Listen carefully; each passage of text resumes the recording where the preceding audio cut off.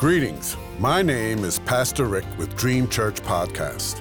God has given me a yearly devotional on prayer from Genesis to Revelation, guiding you to read and to help you pray daily, with a scripture reference, comment, and ending with prayer. May you be encouraged and walk closer to God, and I invite you to walk with me through this journey. In Jesus' name, amen. Today's scripture reference is for July 9th. Psalm 23, 1 through 6 says, "The Lord is my shepherd, I shall not be in want. He makes me lie down in green pastures. He leads me beside quiet waters. He restores my soul. He guides me in paths of righteousness for his name's sake. Even though I walk through the valley of the shadow of death, I will fear no evil, for you are with me. Your rod and your staff, they comfort me. You prepare a table before me in the presence of my enemies. You anoint my head with oil. My cup overflows. Surely goodness and mercy shall follow me all the days of my life. And I will dwell in the house of the Lord forever." You know how it goes, right? Today's comment. Every one of us should have this psalm memorized, not because of religious tradition, but because it is easily known throughout the world and in various faiths. This way we can unite the Lord our shepherd as a Christian with someone who is Jewish. We can pray as a Protestant with a Catholic. God blesses unity. Loving someone who is different will please God. Please read John 10.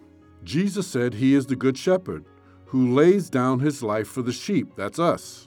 That he is the gate, the door for the sheep to enter.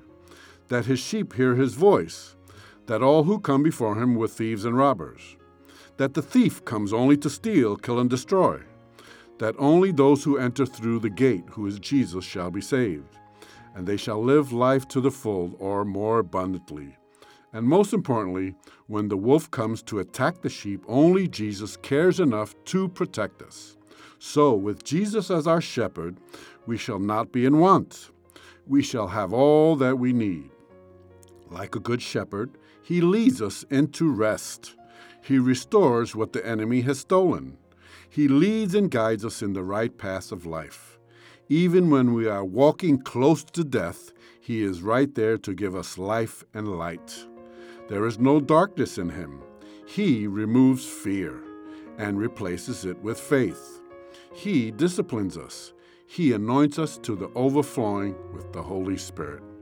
And finally, a great promise of the Lord is that all the days of my life, goodness and mercy will follow me, and heaven and the Lord will be my home forever. Let us pray. Hallelujah! How great is our God! You're my Lord and my shepherd. I praise you for carrying me when I was down, saving my life when I was in trouble.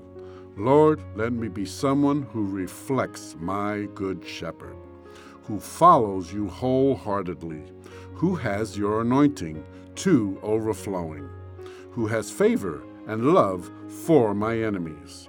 And thank you, Lord, for preparing a place for me in eternity. In Jesus' name I pray, amen.